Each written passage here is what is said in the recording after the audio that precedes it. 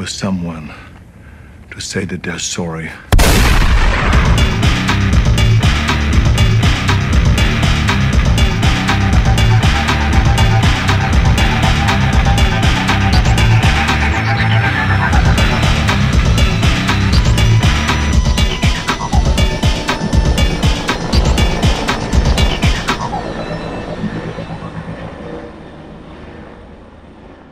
Welcome to Arniegeddon. I'm Cam Smith. And I'm Tony G. And we're here this time to take on a movie every one of you has been eagerly awaiting. We've gotten your letters. We've gotten your emails. We've gotten your tweets and all of those Friendster messages. Yep. Tony? We've passed you in the streets. We've passed other people in the streets. They're all whispering the same thing. The same movie crosses their lips. Junior. No, that movie is Aftermath. Yes, Aftermath, a movie that we have brought up, I think, quite a few times on the podcast, since its inception, really. And yet we've never done it, and we've put it off, and off, and off, and off, for no good reason. Well, I guess there was actually a good reason. Now, one of us watched this movie way back in the day, way back in the glorious year of 2017, am I right? that's correct. And you were not eager to quickly rewatch it to do this podcast, correct? That's also correct. Okay, so before we, get into the year that was 2017 and all that, Tony, I want to know, you watched this movie back in 2017. What were your thoughts at the time? I thought, geez, that was really not a very uplifting movie. Bit of a slog. Right? Interesting to see Arnold Schwarzenegger not kicking doors down and that kind of thing. Were you excited to watch it? Like, was it one that you were eagerly seeking out, or did it just kind of pop into your, mind when you were picking out movies to watch? No, I was excited to see it at the time. I mean, it is post-Heyday Arnold. It's right in that period where he's doing things like Maggie. Yeah. I think actually this is... I don't have it up in front of me, but this is right after Maggie, I think, which was 2015, Yep. if I'm not incorrect. And sandwiched between the two Terminators. I guess he also had Killing Gunther in the middle, which was, I believe, 2017 Yeah, as well. same year as Aftermath, yeah. Yeah, so, these lesser films, but a little bit of a different Arnold. I'd watched Maggie before this, and we talked a little bit about that on our Maggie episode ages and ages ago, it seems. It's just interesting to see Arnold doing something a little bit different, so I was excited to see that. But this movie it's not really my kind of movie, if I'm being honest with you, Cam. And did you know going in that it was not your type of movie, or something maybe a little more downbeat than you were used to? Well, I didn't think it was going to be grenades and giant Bowie knives and explosions. Right. I knew it would be like a little bit more subdued. I just didn't know how subdued it was going to be. Right. And that is the theme of this movie, is subdual. Right. Okay, well, before I get into, my thoughts after watching it now... The aftermath. The aftermath of Aftermath. Let's talk about the year of 2017. We already covered it in the Killing Gunther episode, so I'm not going to go super in-depth. You can listen to that episode if you want to hear us talk more about the year of 2017. But Aftermath was released that year. It had a budget of $10.5 million. And it was released in seven areas, and it made $841,000. It was released in Bulgaria, Slovenia, Lithuania, Spain, Russia, China, and the United Arab Emirates. So not really a wide release, but it was never really intended to have a wide release. What? This was supposed to go up against Star Wars. This is a movie that clearly falls into that category of aging star driving the release of a movie direct to video, or in this case, video on demand. Yeah, pretty much, yeah. So the box office year, obviously with $841,000, it really didn't enter into the domestic top 10 at all, considering it didn't even play domestically. But number one, you had Star Wars Episode 8, The Last Jedi. Very underrated, I think. Number 2, Beauty and the Beast, the remake. Number 3, Wonder Woman. Number 4, Guardians of the Galaxy Volume 2. Number 5, Spider-Man Homecoming. Number 6, It.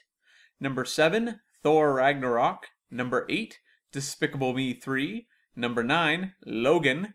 And number 10, The Fate of the Furious. Wow. So maybe if they'd called this, Marvel Presents Aftermath, it would have had a little bit of a better shot. Or just call it Avengers Aftermath.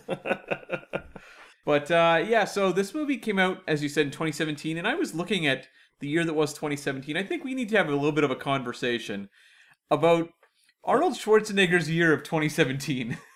Uh-oh. Because I'm looking at his 4 major credits for that year.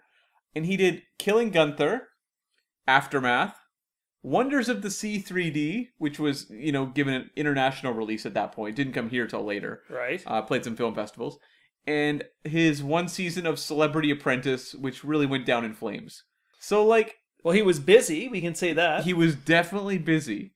But not a single one of these credits led to anything good. I would agree with that. But what do you make of that? Because we are really much seeing Arnold a little bit in career freefall in 2017, more so than any other year. He maybe had Maggie in 2015, which didn't perform great, but hey, Terminator Genesis came out that same year and did a lot internationally at least. It always seemed like Arnold was at least coasting okay. But 2017 was a really bad year. Well, we'll put it this way, is all of those projects were not successes. None of them were. That's what I'm saying. Yeah. But when you look at Arnold's involvement in them or Arnold's performance in them, can you say the same thing? Sort of. Well, I take a look at something like Maggie, right, which was clearly a departure from form for Arnold. And you got to get a sense in Aftermath he's doing more of the same. He's getting involved in passion projects by doing this Wonders of the Sea 3D. And for all that Killing Gunther wasn't a very good movie, Arnold Schwarzenegger's scenes in it were actually pretty good, weren't they? They were. He was the total highlight of that movie by a long stretch. And this was 2017. We're only in 2020. I think that Dark Fate and that Protein movie we did last time. What was it called? What was that documentary called? It's already the Game Changers. The Game Changers, right? It's already fallen out of my mind. And I think we're not far enough removed from these performances to know if something good is going to come out of them eventually. Is Arnold going to take another spin at a dramatic role? Well, I would like to see him try again on a project that deserved him. That's what I would really like to see. Because I find it just kind of weird that he was really just gambling his talents on projects that really had not a lot of hope of going anywhere. Why do you say that? Well, which ones do you think had a shot at really going somewhere? They all feel like they really are almost made for that online streaming world. They do not feel like movies that would even appeal to an art house crowd. You don't think Aftermath might appeal to an art house crowd? No, I don't. There's a lot of dark tones. We'll get to Aftermath in a bit. I'm trying to avoid it. Yeah. Okay, so Aftermath is kind of an interesting movie, though, in that when I was looking at it on paper, I couldn't figure out why Arnold made this movie. Because you look at the director, it was directed by Elliot Lester, who's only done a few things. He used to do music videos. Mm-hmm. So he did music videos for Selena Gomez, Hilary Duff, Jessica Simpson, Avril Lavigne, Our Canadian Treasure. Mm-hmm. And he's done a couple movies. He did, I haven't really heard of these, Nightingale, Sleepwalker, but he did do the Jason Statham direct-to-video movie Blitz. Did you ever see that? Which I never saw, no. Yeah, so it's okay, this guy does not seem like someone who could necessarily take this sort of, low-key, downbeat, kind of moody drama stuff and elevate it. He doesn't, this doesn't seem in his wheelhouse. So then I'm okay, well, what about the writer? And that's Javier Goulon. He's got some stuff under his belt. He does. But not a lot. Not a lot. He wrote the movie Enemy, which Denis Villeneuve did, which is actually really good. It's a Jake Gyllenhaal movie. It's pretty surreal in spots. It's about a guy who finds his doppelganger.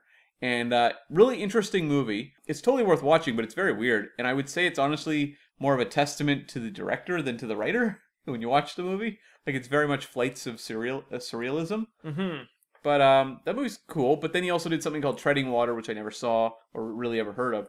So I'm going, okay, well, what about the surrounding cast? Not really. They're fine. There's nothing bad about them. They're totally reliable utility players in a lot of other movies. Yeah, you see a lot of these faces popping up in a lot of TV shows. Totally. But then I saw one of the producers was Darren Aronofsky, who, of course, directed the movie Requiem for a Dream, The Wrestler, All feel-good movies. totally, Black Swan, Mother. He is definitely one of the visionaries in Hollywood right now, and so He's like the king of depression. he is in a lot of ways, yes. And I wonder if he was at some point developing this as an idea for himself and then was like, why would I make this? I don't know, but he wound up as a producer on this movie. Schwarzenegger's a producer on this movie. So I'm guessing maybe that was it, the Aronofsky connection? Maybe, but I mean, that's pure speculation. It's total speculation. That's one thing about a movie like this, too, is we have the benefit of, when we're doing Terminator 2 Judgment Day, of having just literally volumes of work by other people to research and read and get an idea of how these things were made. Aftermath, even though it was just made, there's basically nothing out there, and in fact, it was extremely challenging just doing some research, separating it out from the 2019 movie The Aftermath. And also there's a Korean movie called Aftermath.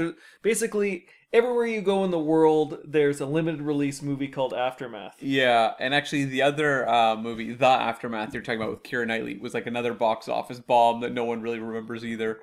But yeah, so but I did find a quote from Arnold as to why he did this movie. Okay. And he says, "I've done all these action movies. I want to do something different. When I look at my body of work, I always feel like, well, we spent a lot of time setting up shots for great action, but not really that much time in character development.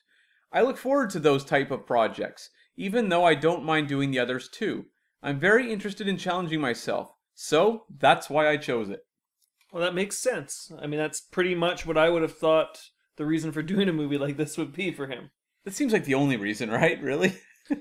Yeah, I mean, maybe he got his taste of tortured character in Mr. Freeze or Maggie. Maybe. I think in that same interview, they actually asked him about Mr. Freeze. And they said, would you play like a Batman villain again? He's like, I'd love to. He's like, I would love to play another supervillain. Why hasn't Marvel hired him for something? Like, you know, even like a supporting role. I think he could be so much fun. Yeah, who knows?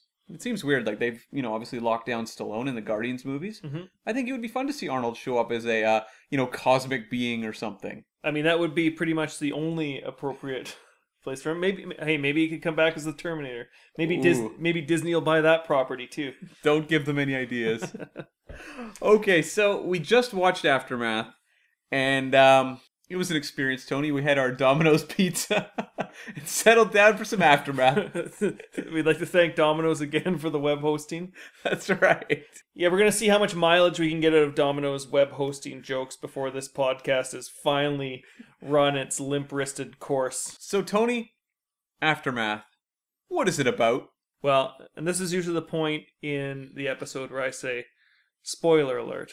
Right. We're going to start spoiling the movie at this point. Aftermath is about a good-natured, hard-working construction foreman, Roman Melnick, played by Arnold Schwarzenegger, who goes to pick his wife and pregnant daughter up from the airport, only to discover that the plane that they were riding on has been involved in a mid-air collision, and they've both been tragically killed. And this movie follows Roman as he grieves the loss of his family, and also follows the story of Jacob, the air traffic controller, who was responsible for the crash.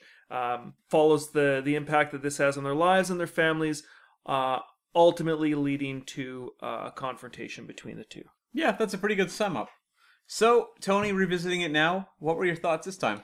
They were exactly the same as before. I mean, this is the kind of movie I don't dislike this movie the way I might dislike, say, Sabotage, for example. Okay. Although it has some parallels there too. But this movie is not very fun, right? This movie is exactly what I described. It's following Arnold Schwarzenegger's character Roman, dealing with the grief of losing his family. He's the Trauminator. Yeah. I wish this movie had some jokes kind of like that. It also follows this character Jacob, played by Scoot McNairy, he's also fine. He does a fine job, but about the impact that this has had on him. He's responsible for killing, I think, 271 people in in an accident. It is truly an accident. He feels horrible about it. It has an impact on his family. And yeah, we just get to see these guys' lives fall apart as they try to navigate the bureaucracy of the airline, trying to address its liability. But they spend a lot of time walking around, being morose, visiting graves, lying on couches, arguing with living spouses where those spouses are still alive, and staring at photos of dead spouses where those spouses are dead. And that's pretty much most of the movie. Yeah. What did you think? This is the first time for you, Cam. It is. So, your first time through Aftermath, what did you think? Well, this movie is not horrible. It's like I kind of was almost nervous that this was going to be some sort of like 1-star travesty, like, See Arnold Run or something like that. The movie that for some reason gets brought up the most on this podcast. Well, it's probably the worst one we've seen. It is, yeah. I really just thought it would just be like a shambles of a movie. I think I almost got something more boring than that. Like, this movie is, for no lack of a better term, really, it's like misery porn. It really is. Like, it's about two people going through abject misery, and the movie doesn't really have anything to say about that. Most of the scenes play out exactly the way I expected them to when they began, and there's no attempt to elevate it or really find any meaning beyond the obvious. I was just kind of shocked, really, that I've seen other movies about, for example, like really, brutal grief like this. Like, I think of a movie like Ghost Story that David Lowery made, which has a lot of this really moody, tough material, but like really tackles it from a unique angle involving like a ghost. And to me, like, at least that movie gives me something to hang on to through the concept of the movie, taking me in directions I would never have imagined or experienced. And it makes the actual act of watching the grief more meaningful to me and like actively engaging as a viewer. This movie does not do any of that. This movie is just like, these two guys have terrible, terrible lives after this accident, and you are going to watch their terrible, terrible lives for 90 minutes, and then the movie will end. You didn't find any of the stuff where there's clear parallels where both of these men, despite being in different circumstances, are losing their families, where the trails of the planes up in the sky, one at a time, and then occasionally crossing each other, are but reflections of these two characters who never meet each other in real life except through circumstance and misfortune. Let me put it this way. They should have named Schwarzenegger's character Pinocchio, because this movie is on the nose. It is a little on the nose, isn't like, it? There's nothing below the surface of this movie. It's all, like, just look at the surface level storytelling going on here. It's not aspiring to anything greater than that. And, like, it has some visual metaphors going on, which is maybe more than you could say for a worse example of a movie like this. Maybe the 1-star version of this. But it's not insightful. Like, I don't feel like I walk away from this movie with any sort of sense of discovery greater than I would have found in any other kind of boilerplate movie like this. I think when you're tackling subject matter this serious and this depressing, you need to bring something to it that at least is a little bit innovative, or is at least channeling the viewer's mind in maybe directions that they aren't prepared for. Because otherwise, what is the experience of watching it? And then that person goes to their friend and says, oh, hey, I watched this movie Aftermath with Arnold Schwarzenegger. Oh, should I watch it? No, it's really depressing. Like, who would you recommend this movie to? There is no human being alive I would recommend that they sit down and watch this movie for 90 minutes. I mean, if you want to watch a drama involving plane crashes, watch Alive. That movie is actually, like, really powerful and kind of teaches you the, the power of the human spirit, or at least, conveys an interesting way. Or I also think of Paul Greengrass's United 93, which is, the 9/11 film, all set on the plane, which in theory is a very depressing subject, but that movie leaves you with a real sense of heroism and, human ingenuity in the face of, like, absolutely no chance of success. Like, those movies give me something even though they're very, very bleak. You could say the same thing about Passenger 57. Well, that movie did teach me to always bet on black. That's right. Or Snakes on a Plane was another fine dramatic example. Don't fly with amphibians. Well, before we get too far into where does this movie rank in the plane crash movie pantheon, Sure. what is it that keeps this movie from being a 1-star movie? I think the fact it is told competently. Like, there's nothing about it that, you don't feel like it works on a craftsmanship level. Like, this movie's very rudimentary, but it does get its character arcs beginning, middle to end. I do think, though, it's weird. Like, this movie's 90 minutes, basically, without the credits. And it's tracking a significant amount of time. And it often feels compressed to the point where, like, character growth, like, happens over the course of, like, 3 minutes. I did find there's a point in the movie where it comes up on the screen 1 year later. Yeah. And we go into the future. They didn't need to put that up there because the time was kind of just bouncing around all over the place. Like, it wasn't really clear how much time had elapsed immediately following the plane crash. These guys go through some horrible things. Yeah. Jake gets murder and killer spray painted on his family home. I actually thought that was a pretty stunning visual. I thought the director shot it really well, where it really did have like a haunting look to it. It was unsettling. Sure, but what my point is I have no idea how long it took for that spray paint to go up on the house, or whether it was intended to look like they just hadn't bothered to remove it, or like, why wouldn't they paint over it at a certain point? Well, we don't know. Was this put up days ago, or was this put up weeks ago, or months ago? All we know is that at some point, it is in fact 1 year later. Yeah, and the year later marker is what, maybe like an hour in, do you think? Probably, yeah. It's about about at the 2/3 mark. Well, one thing I'll say about this movie is, because I agree with you, there's not a lot of depth here. And what I was saying earlier, where maybe there are some parallels with Sabotage, or for that matter, Maggie, is that this is kind of a depressing movie that's made with a certain level of craftsmanship. Like, there's a lot of interesting cinematography. The acting is pretty good. Yeah. Really what it's lacking is, interestingly enough, is like some punch to its direction and some decent writing. Yeah, and maybe a little ambition. Like, just go that extra step. If the audience knows where each scene is going to go, then try to find a way to reframe that scene so they don't know where it's going to go. Because there was not a scene in this movie where I didn't know where it was going to go, really.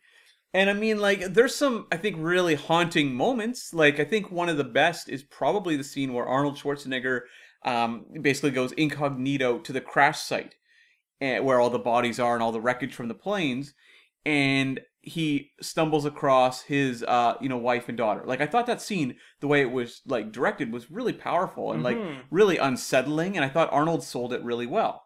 So like, there's moments like that I thought genuinely worked. Yeah, I'd agree with that, and I think that that's probably, for better or for worse, the most interesting part of this movie, actually, because everything about this movie can be probably described as serviceable. Yeah. Right? Like, you're not horrified by it, but you're not mailing this one into the Academy.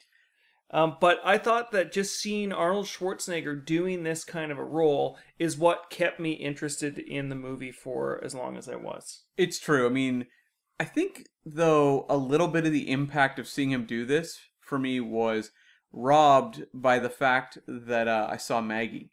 And Maggie is very similarly downbeat. Like, it's an Arnold that seems actively on downers throughout the whole movie. And it's also got zombies in it, which just makes you at least a little bit more interested. You could keep wondering if a zombie's gonna, pop out of a closet or something like that. But Maggie's a good example, actually, too, because that movie, while depressing, was doing something with its material. Yes, it's a zombie movie, but it's also, under the surface, about a parent dealing with a terminally ill child.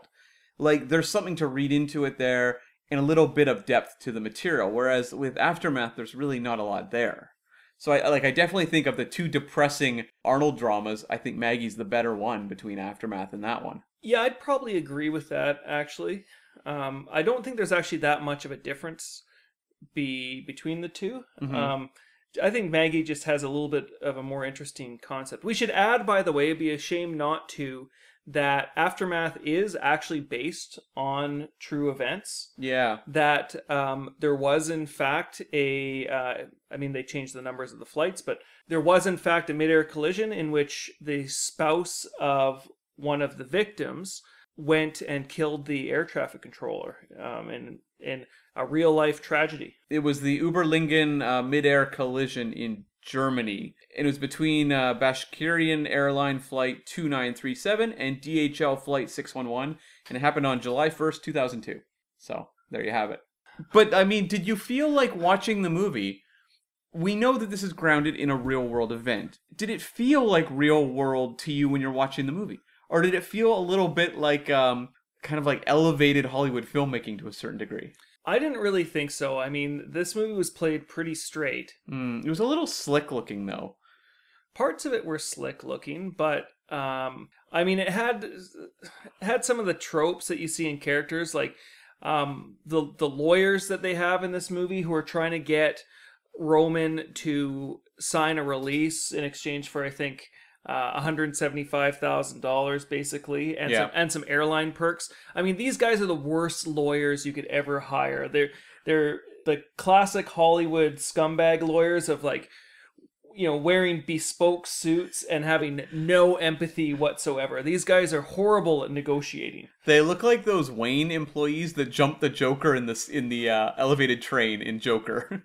Yeah, no, I just actually saw Joker recently. I know exactly what you're talking about. Hopefully you at home do as well. They do. That movie, that's a movie that everyone's seen, unlike Aftermath.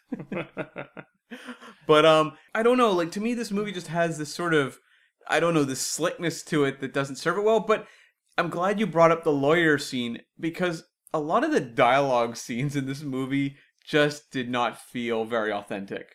Like, and that lawyer one is a really strong one, where it's just like, the scenes feel almost overwritten, but not well written. I guess so. I mean, that scene's pretty egregious in terms of, like, that's not very believable. No airline in a situation like this are going to send in a team of 3 scumbag lawyers and just, like, throwing releases across the table and saying things like, you know, let me make this more simple for you. Yeah. Like 3 days after this guy's whole family has been killed in a plane crash. Yeah. You know, it just doesn't work that way. Right. And what did you think of Scoot McNairy's journey through this? Like, he is married to Maggie Grace in this movie. What did you think of the depiction of their marriage? Not very supportive. That's the problem. Like, when I talked earlier about this compressed time frame, and, like, we only spend, I don't know, like maybe an hour with the kind of this post-crash period before we take a leap of a year, and then another leap later. Basically, he's going through a really terrible time after, you know, being at the comm or whatever they call it at the airline control when the accident happens. And we see that this has devastated him. He can't really work. He's clinically depressed, can't get out of bed. He has a total psychic break. Totally. Like, he can't cook eggs. He's trying to serve his son, like, eggs that aren't even, like, cooked. They're basically, like, cracked into a pan. I don't even know if he turned the heat on, and then he's trying to serve them as, like, they're done. And physically, he looks just washed out, bags under his eyes. Yeah. And his He looks like Joaquin Phoenix in The Joker. And his wife is just kind of annoyed by all of this. Well, she, like, gets angry very quickly. And we never get those moments with her where we're seeing what she's exactly going through. Like, their depiction of their marriage crumbling happens over the course of, like, 5 minutes.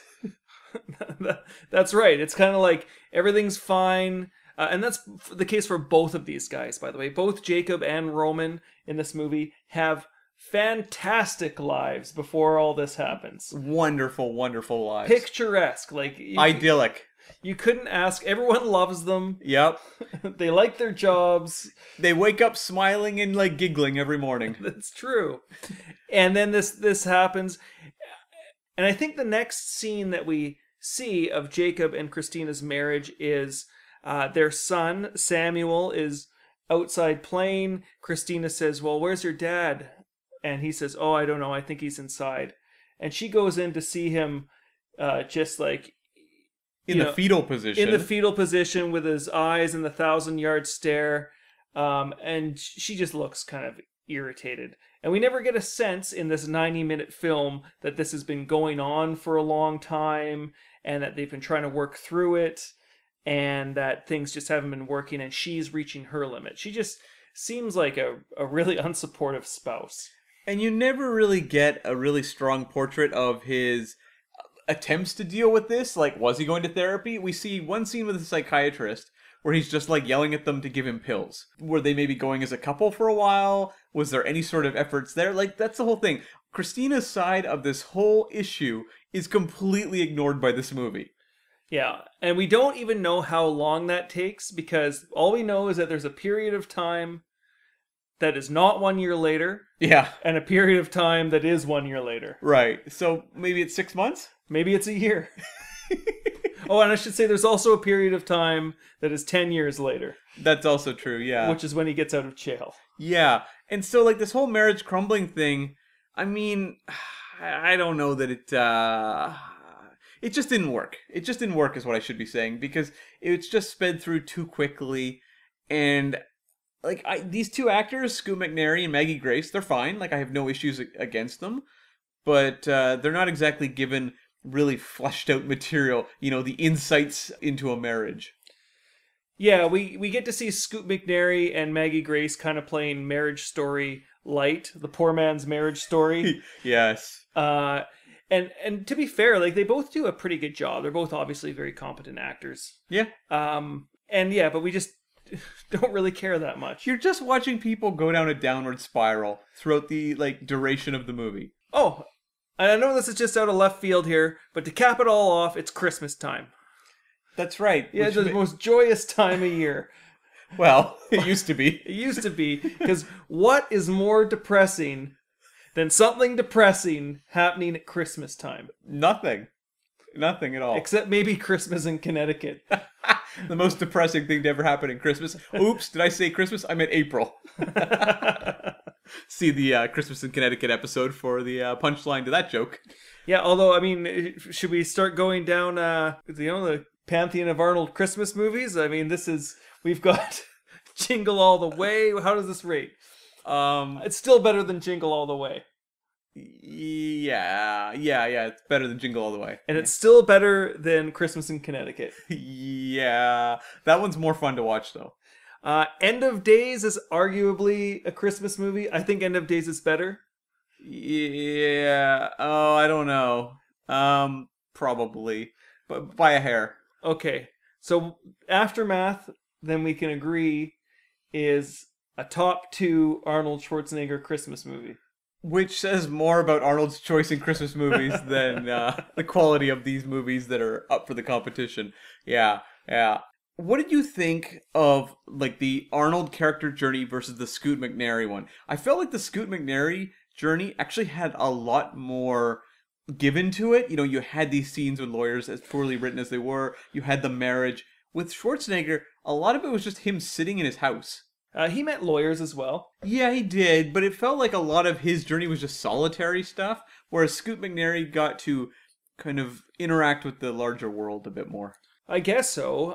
Well, we will say that Arnold's role here was very subdued. And I don't know if that's a function of his range as an actor or more the way he was intending or directed to play this character as someone who's very sparse with their words in Trauma, who clearly doesn't have a great ability to deal with trauma or emotion on their own. Mm-hmm. And so a lot of his answers were kind of these monosyllabic, yes, no. How are you doing there, Roman? Good. Yeah, I mean, that worked a lot better for me in Maggie than in this movie. And I think that's just because the material in Maggie was grabbing me a hell of a lot more than this one. Yeah, but I mean, I don't necessarily think that Jacob and Roman's journeys were that different or that one was particularly more interesting than the other. I thought they were both pretty, as interesting, I guess, as a depressing tandem of stories like that can be. I felt like the Jacob one grabbed me a little bit more. just because it felt like, well, maybe because he had other characters to bounce off of more than Schwarzenegger did. Like, and that did help a bit. I don't know. This is pretty bad material. Yeah, the reality is that you could take Arnold Schwarzenegger or Scoot McNairy out and just replace them with another actor in these cases, and just it would be effectively the same movie. You could replace Arnold Schwarzenegger with Pierce Brosnan, Sure. and it would be the same movie. The shower scene would be a little different. That's right. We do get to see an Arnold Schwarzenegger nude scene, Yeah. and see him joyously brushing his teeth before picking up his family from the airport. Yeah. But yeah, it's kind of strange.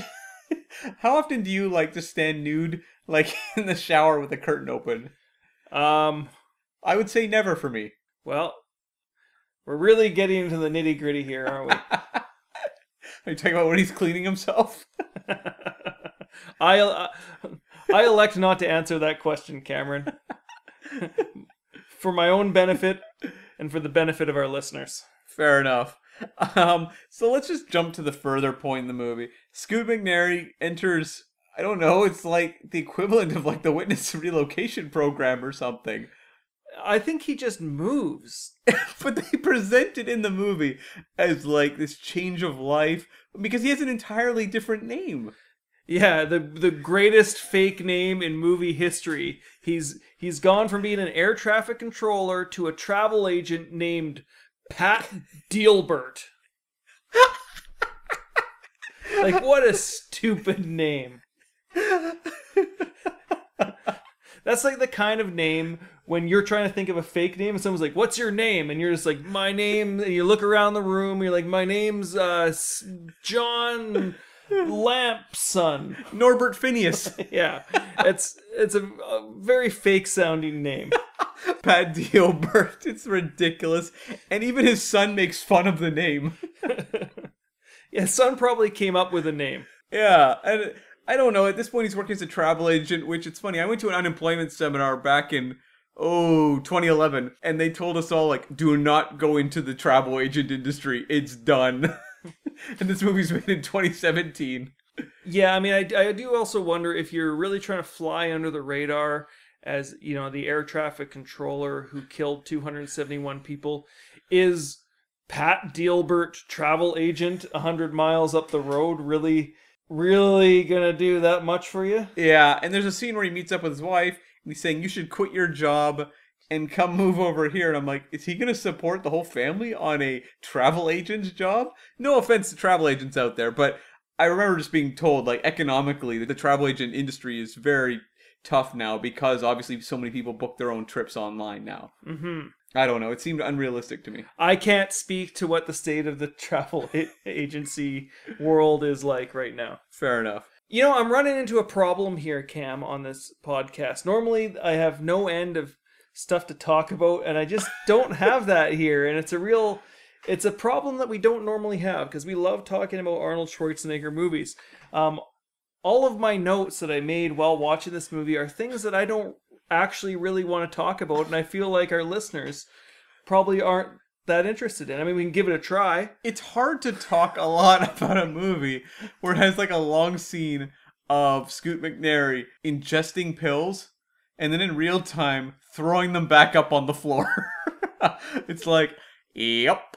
Yeah, I mean, that sums it up. I mean, well, here, what did you think about the scene where a year has passed, the first and only scene of concrete time passing in this movie, and it turns out that Roman's story of finding his wife's necklace Right. in the wreckage. Was it his daughter's necklace? I think it was the daughter. I can't remember, but it was Sure. a pearl necklace. And so they create this monument at the site of the crash, which is basically just like pearls. I thought it was like giant beach balls or something. Giant stone globes Yeah. all around this field. Yeah. And then he spends quite a bit of time walking around there and then talks with, you know, another man who is also grieving, and then he starts to cry. I mean, there's nothing wrong with the performances in this scene, but it's like you said, you know, the two guys get together, they talk about losing their wives, they cry, End of scene. Like, there's nothing to go from here. It's just like, yeah, okay, there you have it. And then at this point, too, the Arnold Schwarzenegger character, we get a little bit of plot momentum, I suppose, if you want to call it that, where Arnold becomes obsessed with having someone apologize to him for what happened. And he has a photo of his wife and daughter, and himself is in the photo as well. And he's going around, he wants people to look at it. He shows it to the douchebag lawyers that we referred to earlier. That's a technical term. And then he goes on the hunt to find Scoot McNairy's character.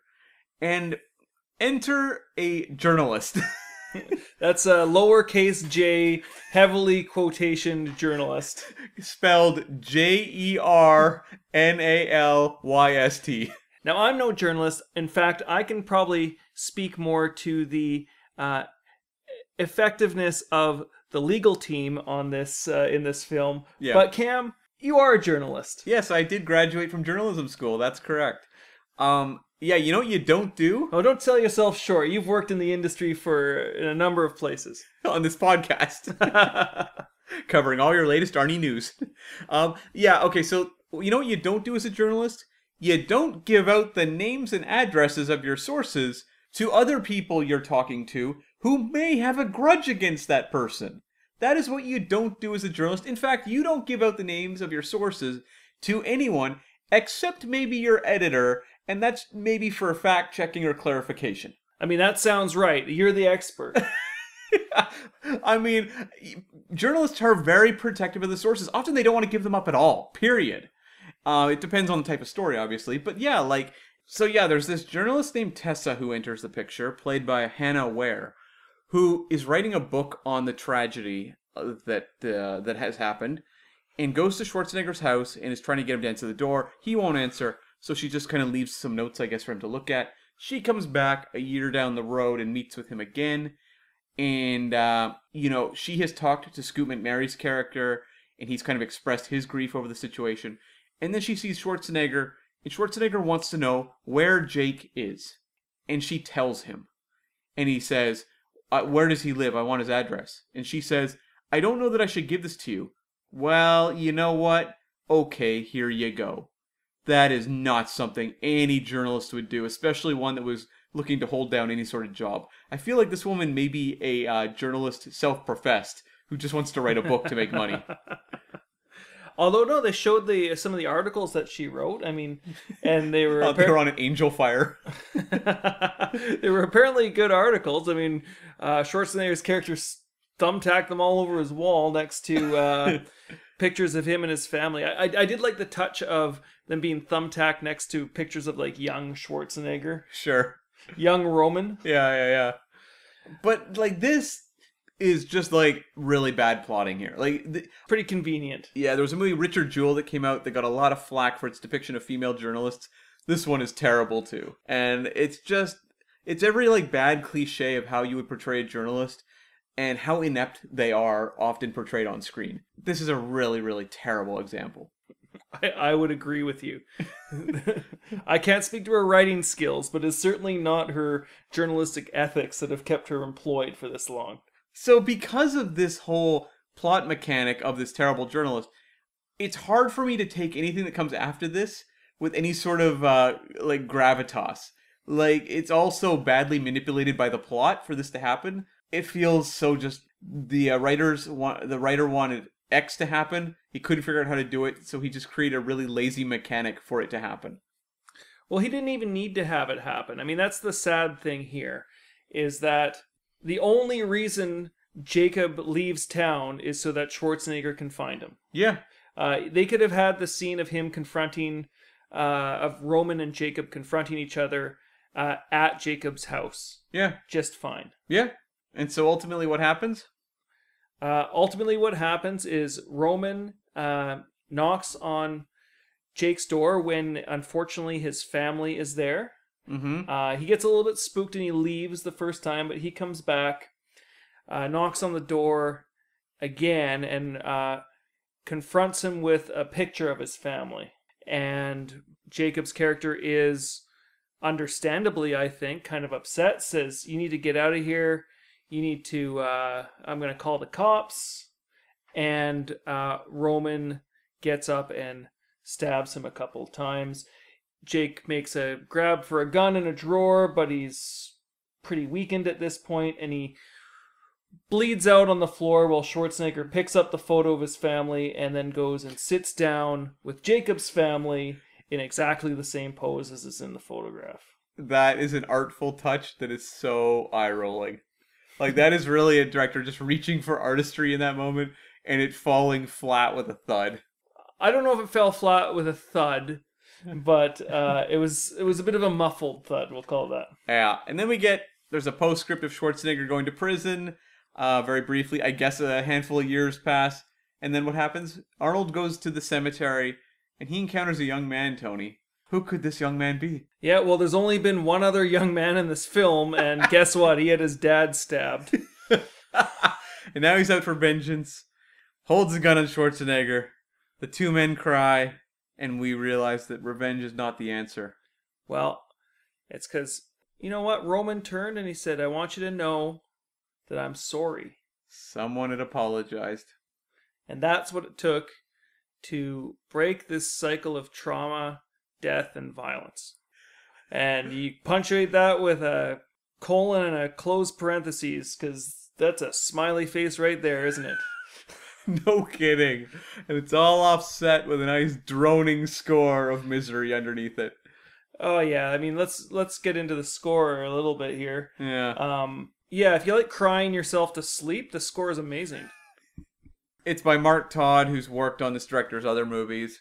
Yeah, it's one of those ambient scores where it's just kind of like these low key kind of rumbling noises on the soundtrack, and you go like, oh yeah, I can feel the misery rolling in again. It's kind of like a poor man's Joker score, if you want to do another reference to the Joker. Sure, yeah. I'm all about Joker references in this movie. I don't know, like this is the type of movie that's just not fun to talk about, let's be honest. Well, there was one interesting thing that I think we would be remiss not to mention, which is the airline CEO or manager, whoever he is, the guy who calls in Jacob's character to ask him questions and to tell him, don't talk to anyone about this. We recommend again that you get some psychological counseling, but, clearly has no empathy for anyone involved in this situation. Yeah. That was played by Martin Donovan, who was also in Sabotage. Yeah, I mean he's pretty good in this movie. I really I thought he was probably one of the best parts of Aftermath. He's just like such a smarmy jerk in this movie. There are some good character actors because Glenn Morshower shows up as Arnold's boss.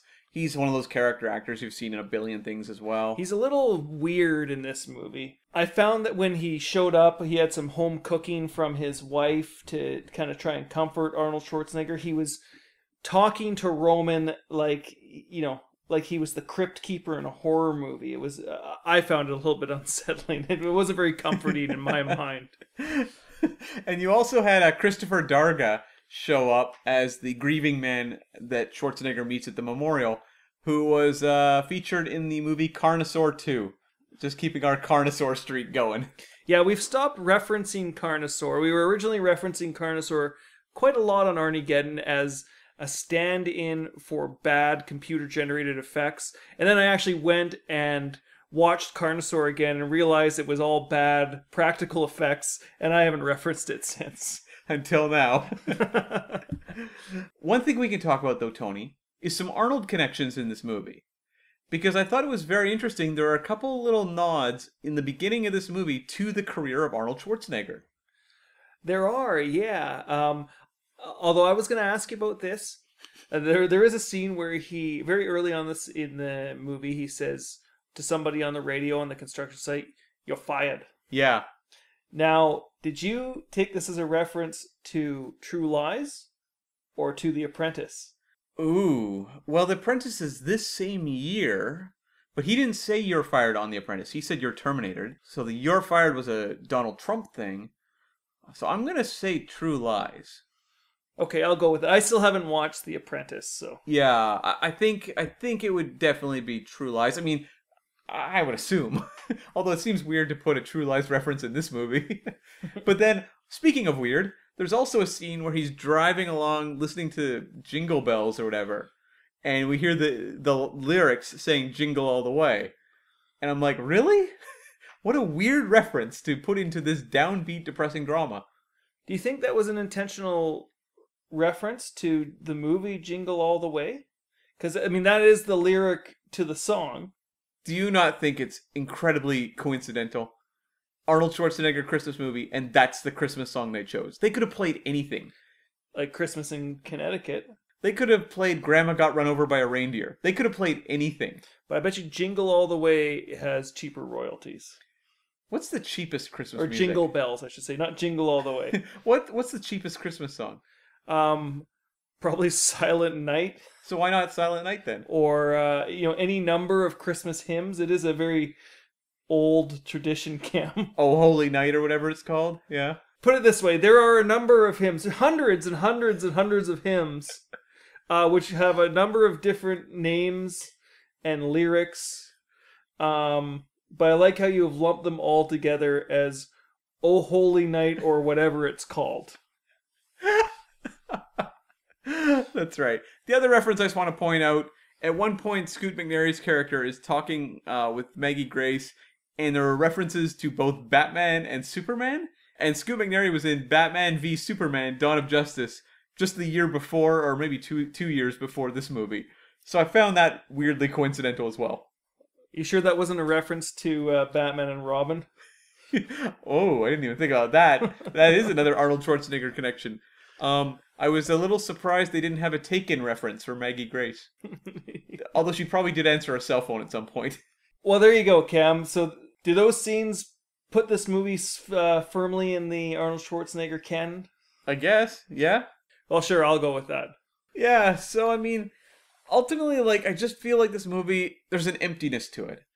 And, which is saying something for a movie that's all just grief and misery for 90 minutes straight, that you walk out just kind of feeling empty. There's this big emotional climax where I should care about Schwarzenegger meeting this young man whose life he's irreparably changed. And I felt nothing. The scene played out as so many scenes. I felt tired. I felt tired, and I knew how the scene was going to end. And it's just okay, yep, there you have it. I just think Schwarzenegger, if he's going to do more roles like this, where he wants to play actual characters, which apparently he does want to do, look for scripts that surprise you, or bring something new to the table. I just don't know what this script would have ever offered him when he read it, that he thought, this feels like something an audience might appreciate. I don't know, it's just such grim material I've seen this type of story so many times. Mm-hmm. And it's always in this type of movie, a $5 to $20 million budget, a couple of big names who are going to be pretty much what is selling this movie, but maybe the kind of names that can no longer go up on the marquee the way they used to, and a lot of journeyman people involved to just kind of go by the numbers. Yeah, and I think of the producer Darren Aronofsky, who directed Requiem for a Dream, which is a very grim movie about a downward spiral of drug addiction experienced by multiple characters. Look at what that movie's doing visually. Look what it's doing with storytelling. It's not following the template that we all know and have seen a billion times. It's doing its own unique thing, and it has a real sense of visionary aesthetics to it, and also just to the storytelling.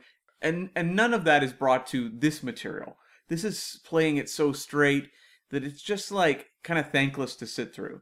So it's a movie that I have a very tough time recommending anyone watch. So I don't know, Tony, what are your final thoughts on Aftermath? I don't know if I'm in the same boat. Certainly, hopefully if you've lasted this long with us, you have watched it yourselves. If you haven't, if you are a big Schwarzenegger fan, and you probably are if you're listening to us talk about Schwarzenegger and Aftermath, yeah, it might be worth a watch, if only to see Schwarzenegger stretch out his range a little bit in terms of acting. I didn't find it a painful movie to sit through. It's just kind of not very uplifting.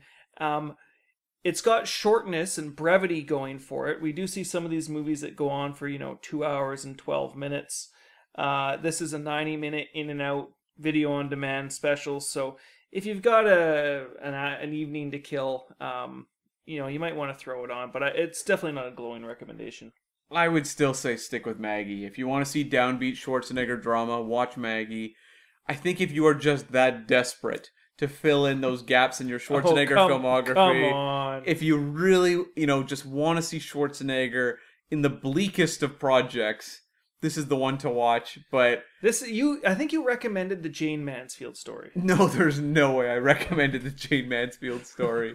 You're full of it. We'll have to go back and listen to that episode. I'm pretty sure you recommended the Jane Mansfield story with like a glowing recommendation. I'll say this much. I would probably recommend people watch that more than this. That one's at least, zips by pretty quickly.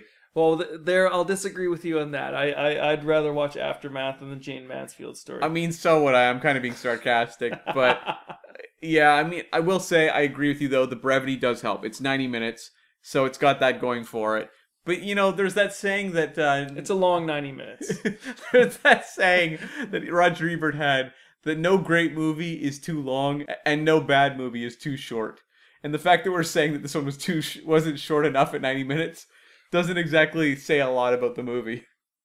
But at least it wasn't too long. That's also true. Okay.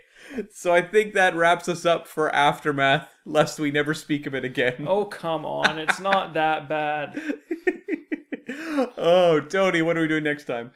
Next time, we're going to lighten it up a little bit. It's something that we've been meaning to do for a while on this podcast, and which we've done a couple times with some of our other movies, which is take a look at movies that are related to Schwarzenegger movies, but may not actually have Schwarzenegger in them. In this case, we want to take a look at the Jason Momoa Conan movie that was released in 2011. Yep. And just take a look at what that movie does with the Conan franchise. We did that a little bit already when we took a look at Call the Conqueror, and there's a lot of similar things here too, where Schwarzenegger obviously has been on and off attached to a Conan 3 for 35 years now? Yeah. And both Call the Conqueror and this Jason Momoa Conan the Barbarian are movies that kind of came out of that development process. And to date, the 2011 Conan is the most recent entry in the Conan saga. So it'll be an opportunity for us to wrap it up and reflect a little bit on where Conan might be going in the future. Really excited for this one. This is going to be a lot of fun. Okay, you can of course find us on Twitter at ArnieGeddonPod or email us at arniegeddonpod@gmail.com. We appreciate any reviews you can give us, so wherever you get your podcasts, leave a review and help lift our spirits, because they're pretty low after watching Aftermath.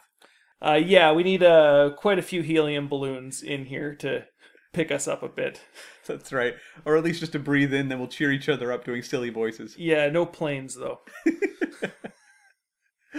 Okay. Tony, how do they get hold of you?